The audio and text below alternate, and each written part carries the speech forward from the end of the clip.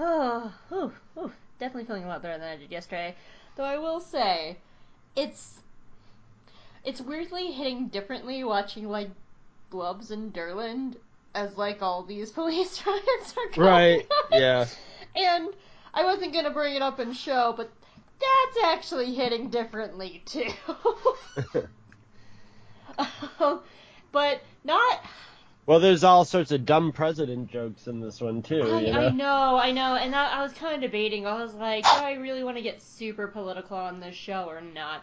The good thing is it's your own network, so you can do whatever the hell you want. I Nobody I can I nobody can cry about it. I know, because I kind of want to go with the same rules that we have for Jagas and Jedi. That we don't get super political unless it's the politics of the show. It was just definitely watching this episode with Blubs and Derland is just hitting so much differently with all the protests going on and watching police brutality for a week now, and it's weird. Like, Gravity Falls is both super ahead of its time and also like it continues to stay very timely, and it's interesting because it just it hits differently. It does. When I see things of like Blubs and Derlin were like, we're gonna take you away and you're not coming back. I just remember seeing the trend of like people trying to find where the DC protesters went because there was a lockdown. They blocked out all their technology, and so like for several hours people didn't know where people were, and I was like, Alex Hirsch. Did you know? It's that old Star Wars rule where it's just general enough to where you Yeah, can yeah, apply yeah. it to Yeah, everyday life. where life will go along with it if you wait long enough, basically. Yeah, because Yeah. this episode never used to hit me that way, but it definitely is hitting differently now. So, how I might just clip this little bit out and stick it at the end of the episode as like a closing statement or something. I don't know. Are you recording? I think I am already recording. If not, then fuck it.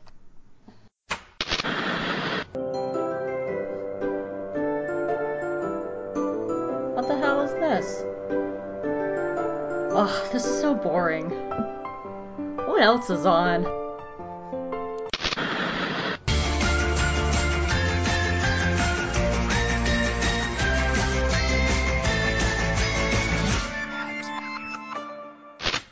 Hi everyone, welcome to Hope Makes Chris Watch Cartoons, an animation podcast for Geeky Girl Experience. I'm Hope Mullinax, and I make my friend Chris Honeywell watch all my favorite animated shows. In this episode, when Dipper and Mabel discover evidence that the reported town founder is a hoax, they set out to expose the historical cover-up and prove Mabel's silliness is not a bad thing.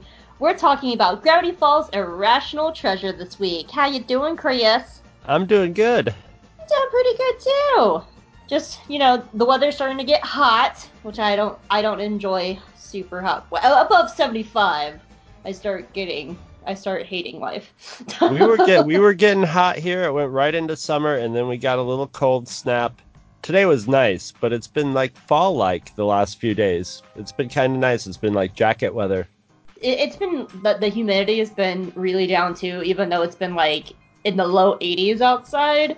But it's I don't like anything above like 75. Honestly, like the 60s are like my happy hope place. Like upper 60s to maybe low 70s. Like that's happy hope place. My favorite weather is when You're the like sun is living hot. in the wrong part of the country. Oh, I know. Georgia summers are the worst. I think they invented the word sultry for Georgia summers. There's a reason why we say the air you can wear. That's my stripper name. The air you Georgia can Summers. And is the air like HEIR, like the air to the strippers that you Ooh, can wear? Gravity Falls! yes. Did you like this episode? I did like this episode. I think still last episode was still my favorite episode, but I like this episode. I wasn't sure whether or not you would really like this episode or not, because it's dealing with, in a way, like conspiracies. I know you're a conspiracy theory guy, but it has a twist on the conspiracy theories, with it being like silly theories, and only silly people can figure it out. So I wasn't quite sure what you would feel about this one. I think it's making fun of a movie that, or, a lot of it's reference to National Treasure, which I've never seen. So Yeah. I was thinking it was going along that, but no, I'm fine. It's kind of like a little bit of a restatement of last episode, with I had a note about that. Like, this is the part 2, because it both continues Mabel's storyline and Dipper's storyline from yeah. last episode. I had that note too. And it kind of restates a lot of the themes of Mabel and her rivalry with Pacifica Northwest. Yeah. This episode's interesting, because I remember the first couple times I watched it, I thought it was fine. I thought it was okay. But for some reason, this time, maybe it's just because we're going through it with a much finer tooth comb. I really enjoyed this episode, especially Mabel's storyline. Like, there's a lot of really nice things in this episode. I really enjoyed it. I'm looking forward to getting into it. So, you ready to get into it? I am. Irrational Treasure is the 8th episode of Gravity Falls, and it aired on August 17th, 2012. It was written by Tim McKeon and Alex Hirsch. It was directed by John Aoshima, and the storyboard artists were Mark Garcia, Nikki Yang, who's also the voice of Candy, and Chris Sonnenberg. Some extra information for you. Priscilla Northwest, Pacifica's mother, is voiced by Kari Wahlgren. Her other works include Fooly Cooly, DC Superhero Girls, Rick and Morty, and Voltron Legendary Defenders. Preston Northwest, Pacifica's father, is voiced by Chris Parnell in only this episode. His other works include Rick and Morty, Archer, and the Hotel Transylvania series. I think he was in Saturday Night Live too. I've never actually super watched Saturday Night Lives other than the occasional clips here and there, so I wouldn't know. Well, I think it was back. I think his thing was he used to play Bill Clinton, so that dates it. That gives you a date how far back it was. So Chris Parnell, SNL. Oh yeah, look at that. You're right. When was Chris Parnell in SNL? 1998 to 2006. Sounds about right. Yeah, good call, Chris. Thank you. Starting in season 2, Preston Northwest is voiced by Nathan Fillion, so you have that to look forward to. President Quentin Trimbley is yet another character voiced by Alex Hirsch. The title of this episode is an allusion to the Nicolas Cage movie National Treasure. And finally, this is great, I'm going to read this out. The Northwest cover-up document also had other secrets in it. I found a screenshot of it, and I'm going to read the other paragraph that's not about Nathaniel Northwest. Other hidden historical truths include Thomas Jefferson was actually just 2 kids in an overcoat standing on top of each other's shoulders. The current and forever president of the United States is actually Santa Claus. Under the reign of Mr. Claus, America is not a democracy. It's a jollyocracy. The statues in Mount Rushmore are actually gigantic presidential-faced robots that will be called upon in action when America needs them most. An enormous, evil, time-devouring baby from another dimension is frozen in the Antarctic glaciers.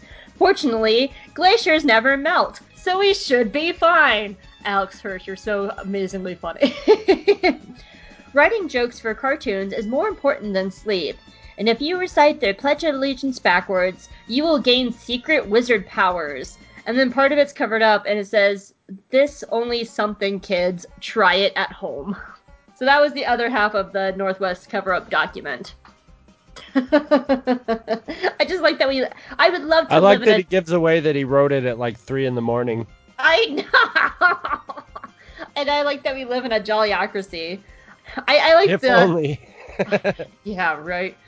And I like the whole, don't worry, glaciers never melt. Because it's not true.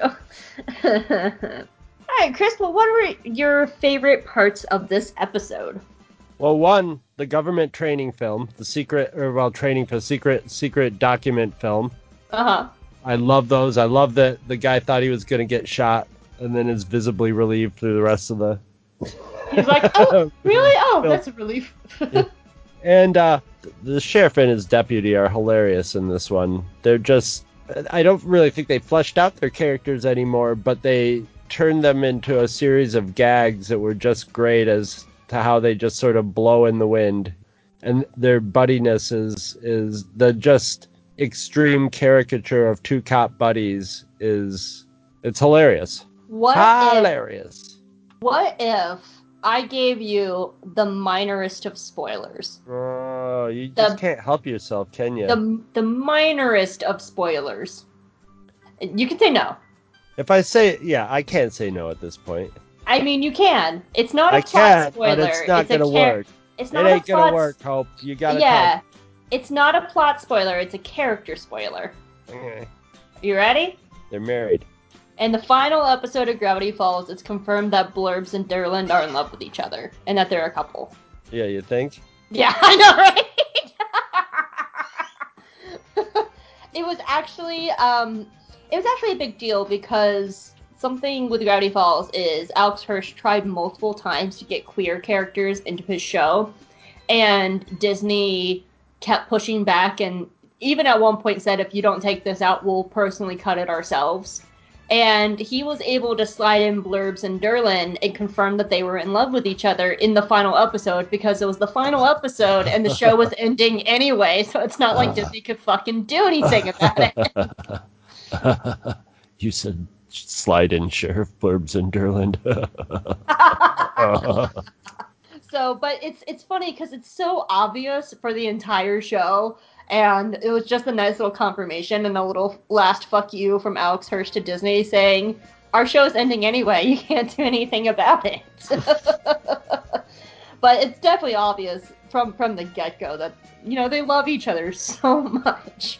Yeah, no, they'd be married if it was if it was like family, if they were characters in Family Guy or something. Yeah, absolutely. They're actually my favorite part of this episode too. I had two favorite parts, and so much of it is Blurbs and Durland. They're just so lovely, and they're adorable, and they're just really funny, and I love them so much. They to me have probably some of the best gags of this episode. My other favorite moment, and it's one of my absolute favorite jokes of the series, and it's when Dipper and Mabel are outside the museum, and Dipper's like, you know what this means, Mabel? We're gonna have to break in. And the music's all like, da da da da da da. And then they just walk right in because it's free on Pioneer Day, and Dipper's like, we're in. Da da da da da da. I don't know why, but that joke makes me laugh so hard every time. And I think it's just because it's very realistic, and they're like, here's a balloon. And here's your sticker. But Dipper's so serious about it. And Well, have you ever been to anything like Pioneer Day or anything like that? Like, I have, like in a historical day in a small town? It is very much like that. But I think it's just the way that it's supposed, it's a nod at like a nudge and a little poke at like action movies where they're like, we have to break in, and I like that it's a knock on like action movies, and that's why it's so funny to me when all they had to do was walk in the door. Speaking of Pioneer Day, that's actually my first note as we get into the stories, the themes, and the characters.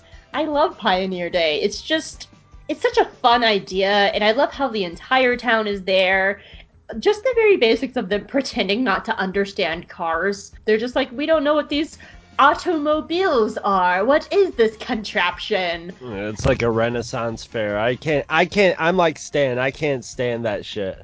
I will say, I would be into it if they really went into it like Westworld or something and just faithfully recreated it, had good actors and stuff. But you go to a Renaissance fair and stuff's built out of plywood. Come on. I like that they go all out though, because they even changed the signs. Like there's something that said like "Ye Old Coffee Shop" on one of the signs that I'd never noticed before. But I like how everyone's staying in character, because the teenage characters that are friends of Wendy, there's a couple of them here and there in the background, and they're like not in costume, and I'm like, that's very on brand for teenagers not doing that shit. So it was really nice to show how the town works, and just another like building that world, and even Gideon's in on it, and I like that. It shows the community of Gravity Falls. And it's just fun, and I just find it so hilarious when they're like, what is this automobile? Well, Gideon's all dressed as a Puritan, too. He's like very just a sort of prissy Puritan dress. It's perfect. I just love the whole moment where Stan's like, Steve, you're a mechanic. And he's like, I don't know what that is. That seems, I'm sort of getting the running gag of of how Stan, like, I thought Stan was going to be a more active character and he may be as it goes on. But right now we're seeing, like, they're experiencing and learning the town, so it's all mysterious and crazy for them. But every story just sort of plays it against Stan just living his day-to-day life, and like his day-to-day life is everything hates him, including Pioneer Day. He gets stuck in that just sort of mundane hell of Pioneer Day while they have their adventure.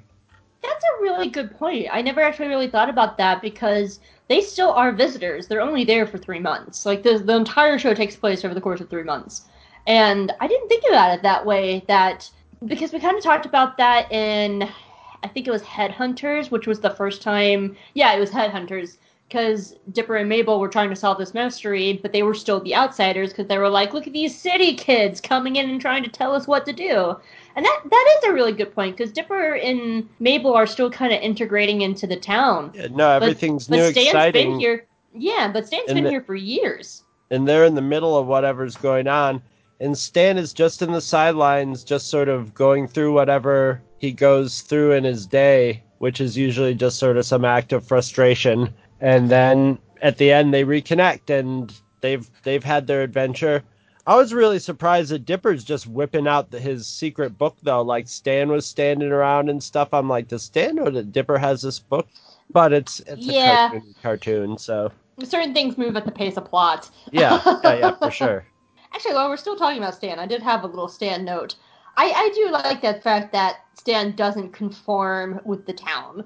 He's not a go with the norm person because he's not, that kind of guy. So of course he would be like, no, Pioneer Day is the worst. I hate everything about this. Well, some people hate, and I alternately love and hate because I'll do it all the time. But people in character, I can't go to the Renaissance Fair. I'll throttle somebody. The first person that's like, welcome to, it's just like, come on, man. Come on, man.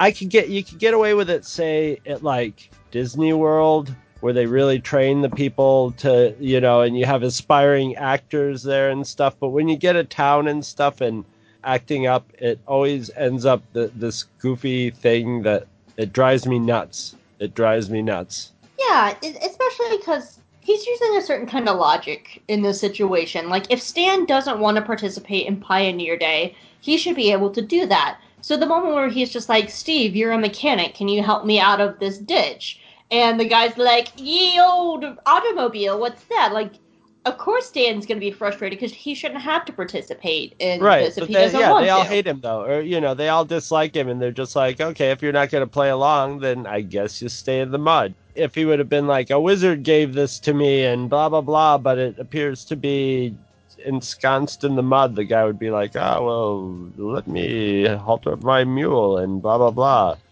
But Stan won't play, so the guy's not going to play back, and yeah, the first chance they get, they throw him in the stock. Yeah.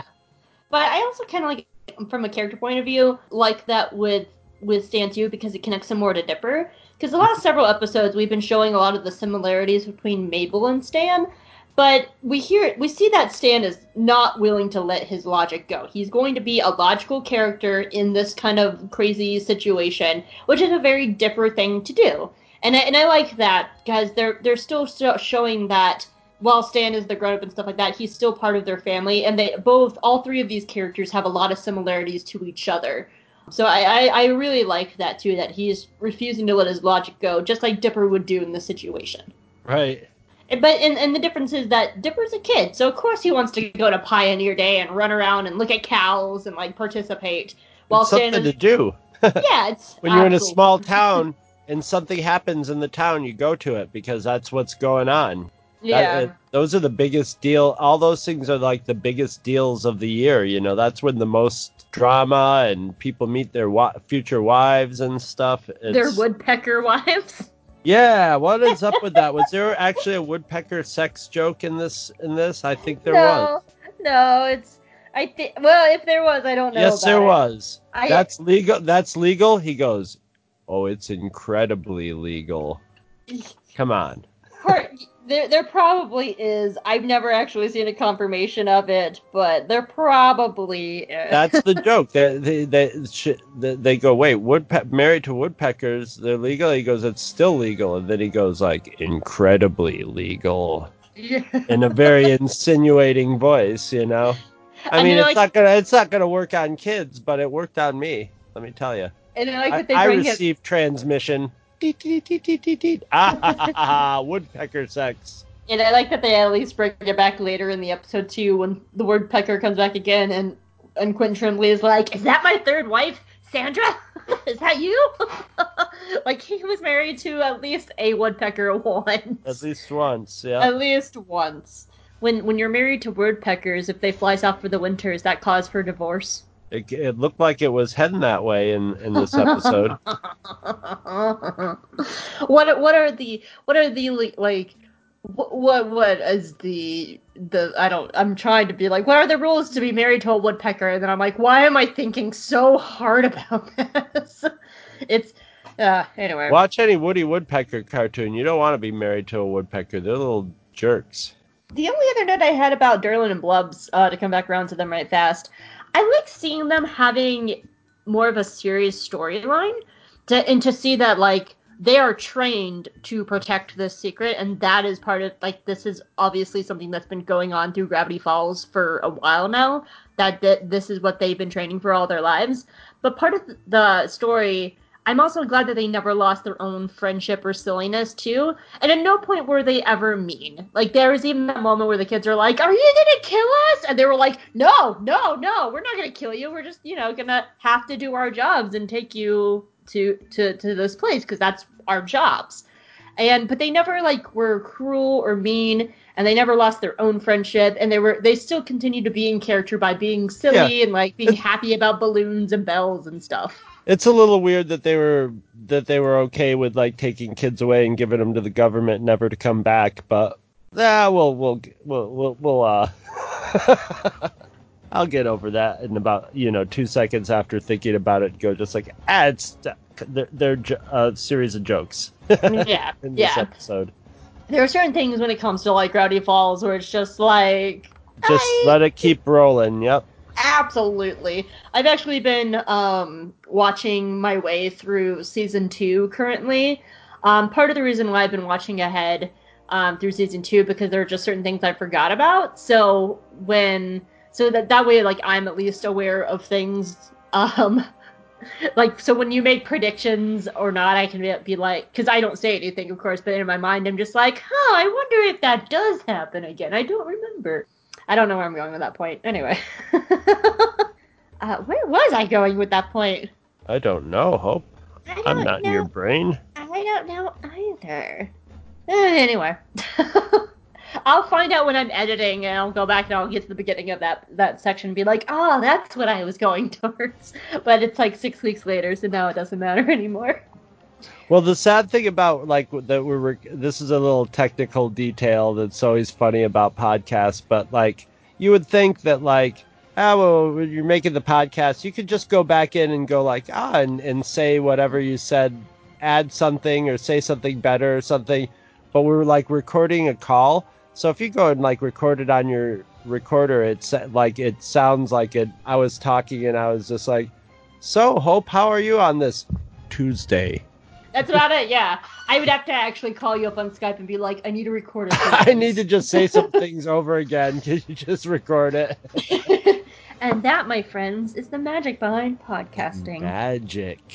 The rest of my notes is, I have a lot of Mabel notes and a lot of Dipper notes, and then I wanted to talk about Quentin Trimley. Which one do you want to go with? Start right at the beginning. Alright. This is our first really big Mabel episode. And I liked it because it was a continuation of Mabel and Pacifica's rivalry from last week's episode, and it really does feel like a part 2. To go point by point, I'd like at the very beginning, before Mabel even got up on the stage, that she was totally willing to let last week's episode go. Because Dipper was like, well, isn't that the girl that made fun of you and stuff like that? And Mabel says, oh, it's water under the bridge. It's fine now. And I think that's really telling about Mabel's character in that first moment. because she was willing to let all that go. She was still willing to be nice for Pacifica, try to treat her friendly. But it's not until Pacifica embarrasses her and that Mabel, with some coaxing from Dipper, realizes that she's not going to let this go, and she's not going to let Pacifica walk away with this. Yeah, she's And being intentionally mean, and even an olive branch is not like, yeah. Once it's determined, she's just gonna be mean. yeah, but I did like that whole opening moment because that really says a lot about Mabel's character, that she was totally willing to let bygones be bygones after last week's episode, and that's such a nice moment for her. Hmm. Yeah. I don't know. She may be still be like, let's have bygone. She might be playing the long game. You know what I'm saying? Because she did say she's going down. Now But no, that you could have know, referred to the dance-off contest. It could have just referred to she's going down. And so it's better to keep your enemies close. Or your friends close and your enemies closer. So, who knows? She might be playing the long game. what did you think about Mabel's story in this? It was good. I think that it was sort of a restatement of the themes of last as far as the Pacifica Northwest goes, but it also showed in the solving of the mystery, once Dipper sort of was like, wait, the silliness is working, we're hunting a silly person and I've got a silly person. He just rolls with it after that.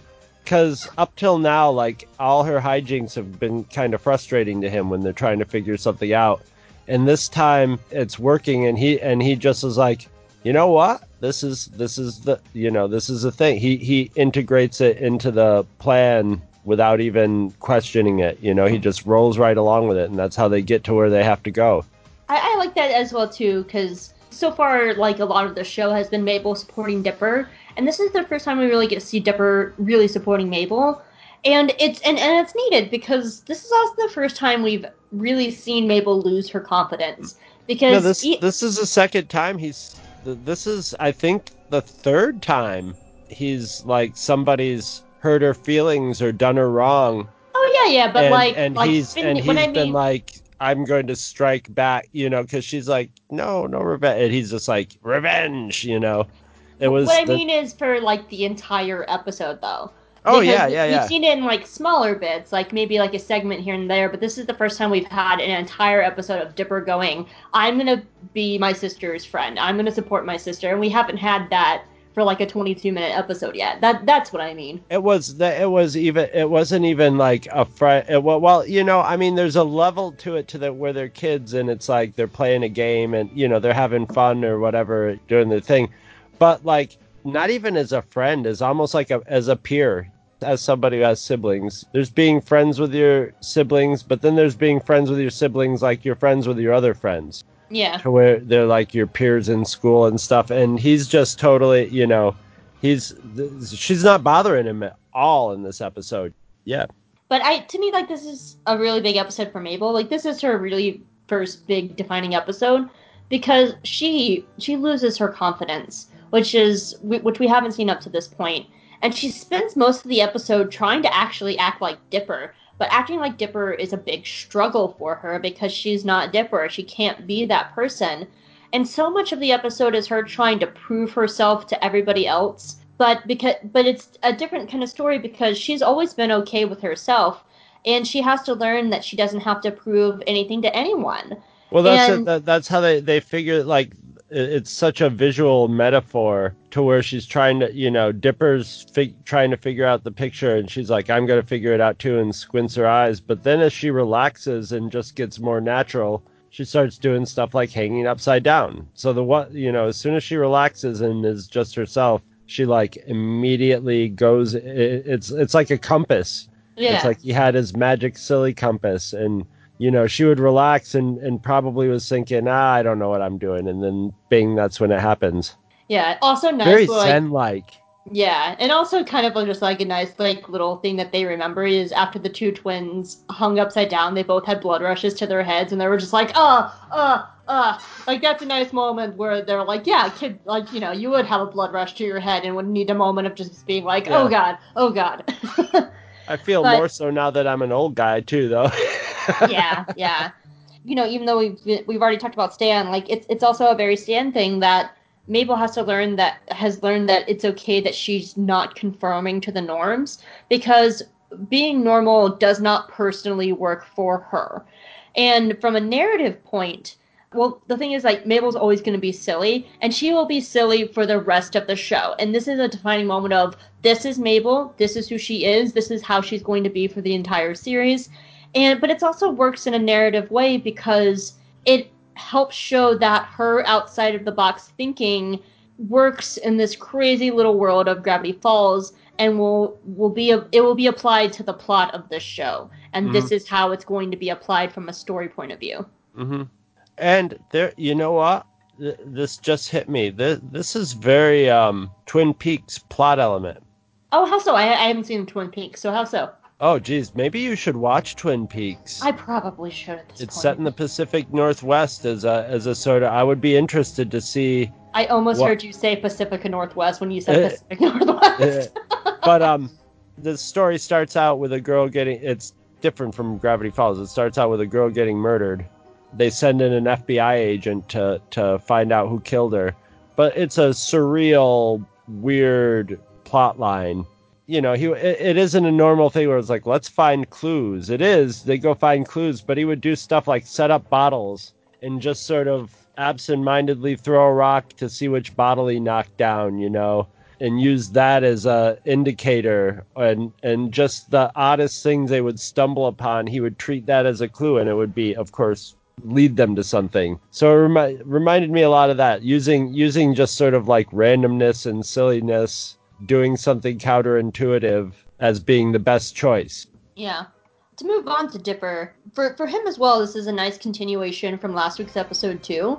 Because Double Dipper was all about Dipper learning to get out of his own head and to think outside the box. And this entire episode is about thinking out of the box and not being overly logical about certain things. So it's a nice continuation of his story as well. Yes.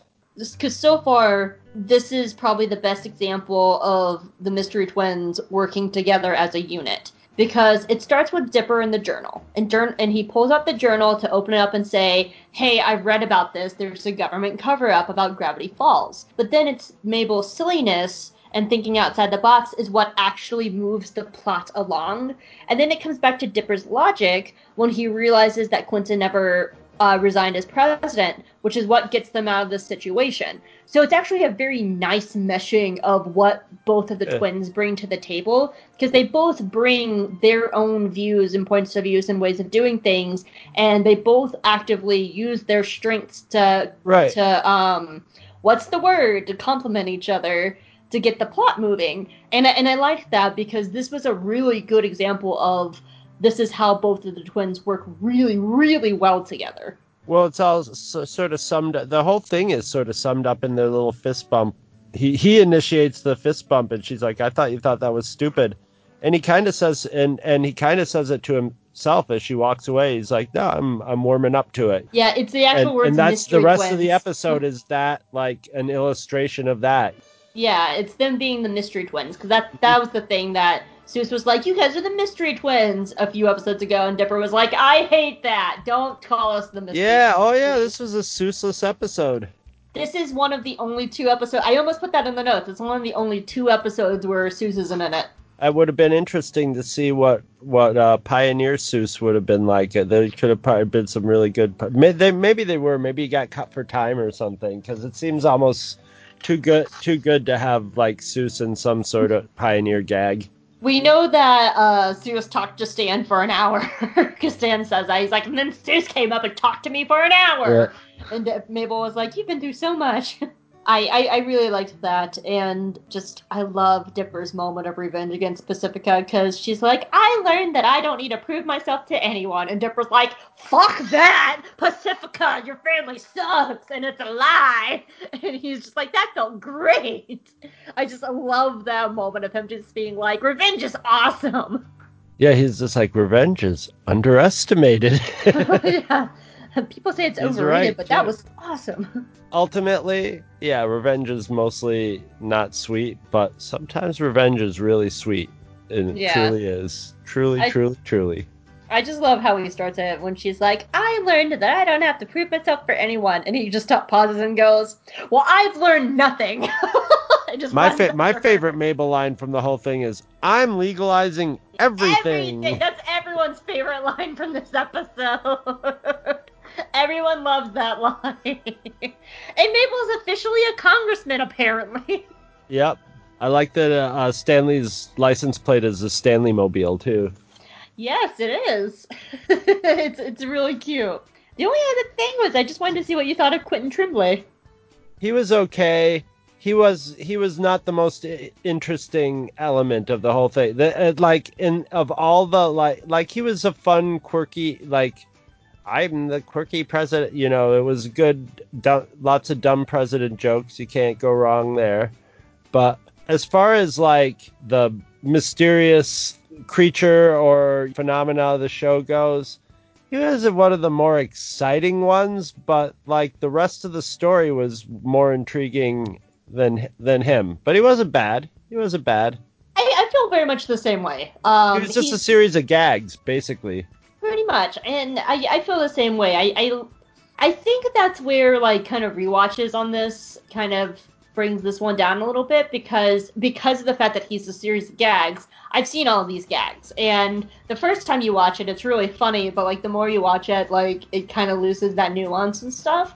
I like that he's kind of shows like the undercover nature, and I like what he does for Mabel's story, that like he's actually quite brilliant underneath the silliness by like like hiding himself in peanut brittle, and it sustained his life and stuff. But overall, like I think he's okay. Yeah. He doesn't live up to multiple watching. There's a reason I don't rewatch this episode very often. And I agree. I think the story is much more interesting versus the reveal of Quentin. I do like little things though, when he is just like when they break out the box and he's like, "That didn't work. We need to rebuild this box and try again." Like I do, Yes. I do like little things about that, and just like little jokes of how he won in a landslide, and then the landslide comes in. Took out all the other candidates. I do have a little bit of a soft spot of the end credits with the babies. And he's just like, "This is a dark day for America." It's like, "Who would you have replace me? Mama, that old hag." So there's still certain things about it, but I don't. He's definitely not the best like monster mystery thing of the week, and I do agree with that. So, did you have any other thoughts about this episode? No, not really. That's about all. I got all through all my notes. All right, so time to go to your speculation and theories corner, and I'm going to open you up with. Oh, sorry, I don't mean to, like cut you open or anything. I'm going to open up the segment with a question, which is: we see that the government is aware of Gravity Falls when it comes to like hiding conspiracies, because obviously hiding Nathaniel Northwest's parentage and stuff like that was also hiding the 8.5 president. What are your thoughts about the government being aware that Gravity Falls is at least hiding a secret president? I don't have it as my prediction, but I mean, we're probably definitely going to see more of whoever the guy, the guy we saw from behind sitting at his desk. Probably just as a guy sitting behind the desk, but who knows? It seems like this show, like when it introduces things like that, it's usually looking to flesh it out. And now that you told me it, like the big gaps in between production in this, it gave him a lot of time probably to sit around and think of ways to tie stuff up from earlier episodes into further episodes in cool ways. I will say that production was done all at the same time. It was just the release air dates. Oh, that's weird.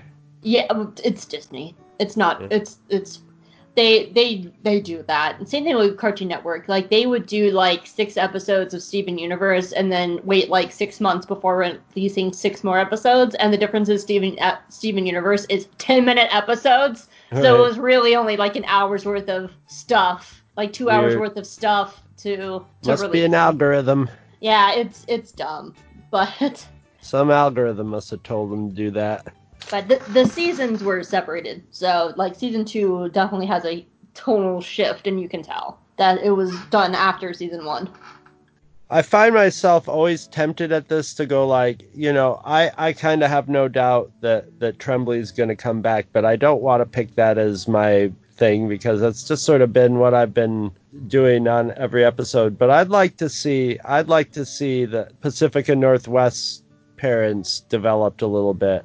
I hope there's more on them because they seem and they obviously come back because they come back with a different voice actor for the dad. So I have a feeling those characters could be very interesting because they're sort of the rich upper class part, and they always have secrets. So they've got to tie into it somehow.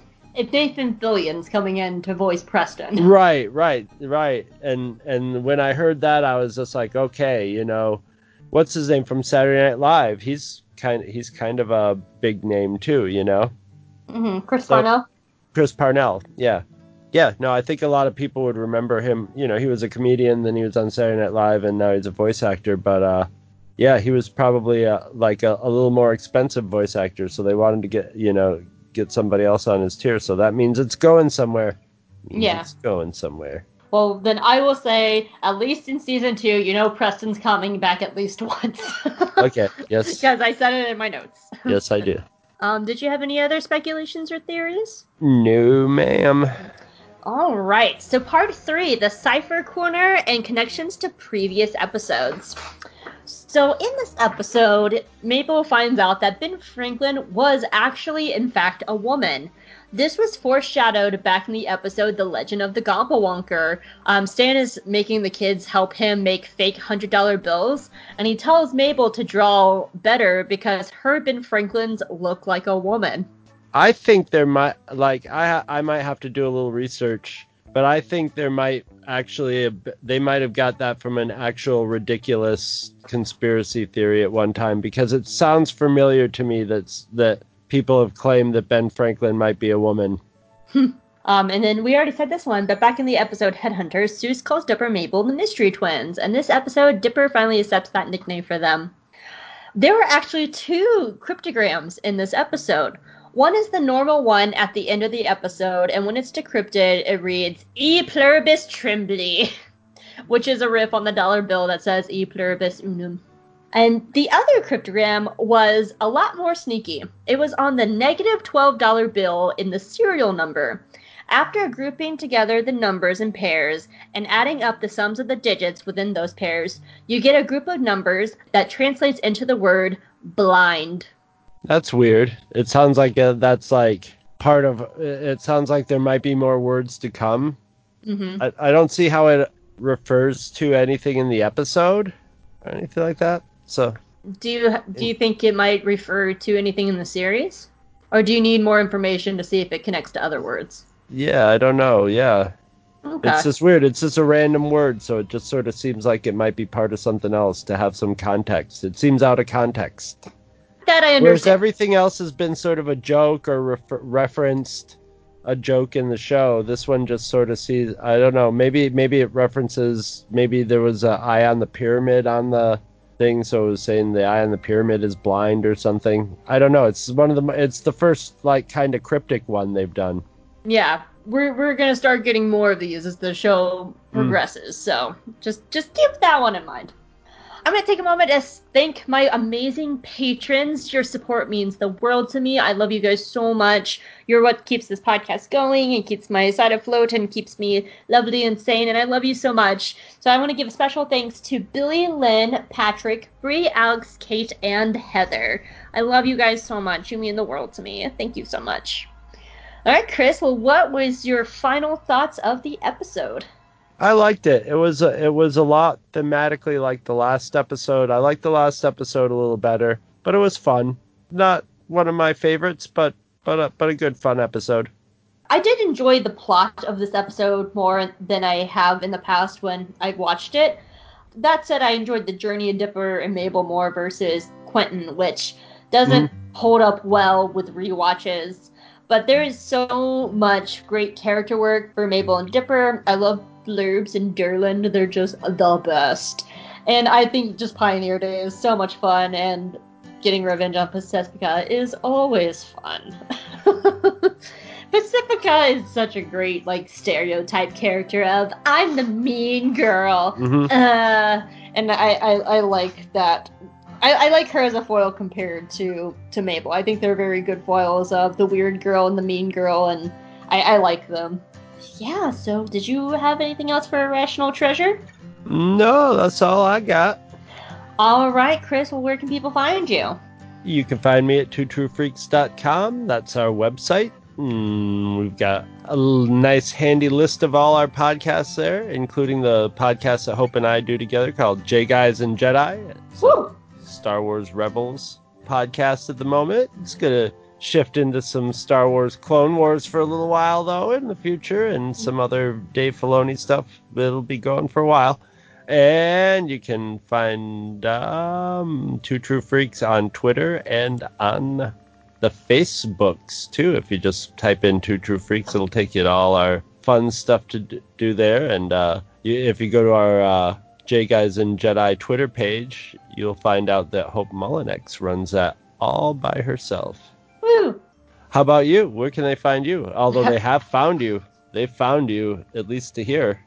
I was typing, so I was like, I got to the, you paused, and I was like, oh, is he going to keep going? Because I was typing something, and I was like, wait, I missed half of what Chris said. Is he done? I don't know. Oh, I'm done. Well, of course, this is the animation podcast for GeekyGirlExperience.com. You can find all my reviews there, and all sorts of fun things about animation and gay stuff, because that's my brand. If you're listening to this, you might be listening to this on iTunes, but if you're listening to this from iTunes, did you know you're actually 2 months behind? And if you want to get caught up and have your name shout out in the show, you can also look up the Geeky Girl Experience Patreon, which would be awesome because your support helps keep my website and this podcast running. You can also find me at Hope Molinax on Twitter. Like Chris said, I run our J Guys and Jedi account, and then you can also find me on Archive of Our Own, which I write fan fiction under the name Chaos Lydia. And I have everything from Star Wars to She-Ra to even, God, if you really want to go old school, I have like a chapter of a Once Upon a Time fanfic up. God, I forgot about that till just now. Ugh. Old fan fiction. So, yeah. Chris, I'm so excited for next week. Do you know why? Is that the pig? Is it the pig coming? The pig! It's the pig! I'm so excited because next week is the time traveling pig, and it was actually my first episode of Gravity Falls. And so that episode actually means a lot for me because it's what made me fall in love with the series in the first place. And I love the episode. It's so nostalgic. And we get Dee Bradley Baker coming in, voicing characters. And we love Dee Bradley Baker from Clone Wars and Rebels. And it's just, there's so much about it that I love. And I'm just so excited for you to watch this episode because it's one of my personal favorites, but it's because it was also my first. So, actually interesting. I would love... Hope will always remember her first. Yeah, my first pig. But I'd actually be interested in, because for me, I watched it as my first episode, it worked as a pilot for me, because it introduced everything in the series, it introduced all the characters, everybody was in character in the stories, and showed the weirdness of Gravity Falls. So I'm wondering, since you have 8 other episodes under your belt now, what it would be like if you watching it and seeing if you would think that it would be a good pilot. I think they plot them out and think of them to make sure that if you come in at any point that you can get it. But yeah, I'll think of that when I watch it. Yeah, I will say that works up until about season 2, and then when season 2 kicks in, it's much more you serial. Sort of have to follow it. Yeah. Yeah, it's while season 1 is very episodic, season 2 is more serial, and it really does kind of steamroll like from episode into episode into episode, and they build. So I'd be interested to see that. But, alright guys, we'll see you next time. Bye. Bye. Hey guys, did you know that you are actually 2 months behind on Hope Makes Chris Watch Cartoons? My patrons over on Patreon have access to more episodes of this show as well as behind-the-scenes content. Patreon is a great way for you to support this podcast and my website, Geeky Girl Experience, with multiple tiers of content that you can choose from. If you become a patron, you'll get your name shouted out in the episodes, as well as my never-ending gratitude. You can sign up today at www.patreon.com/geekygirlexperience. Thanks for listening, I'll see you next time, and I love you guys. Bye!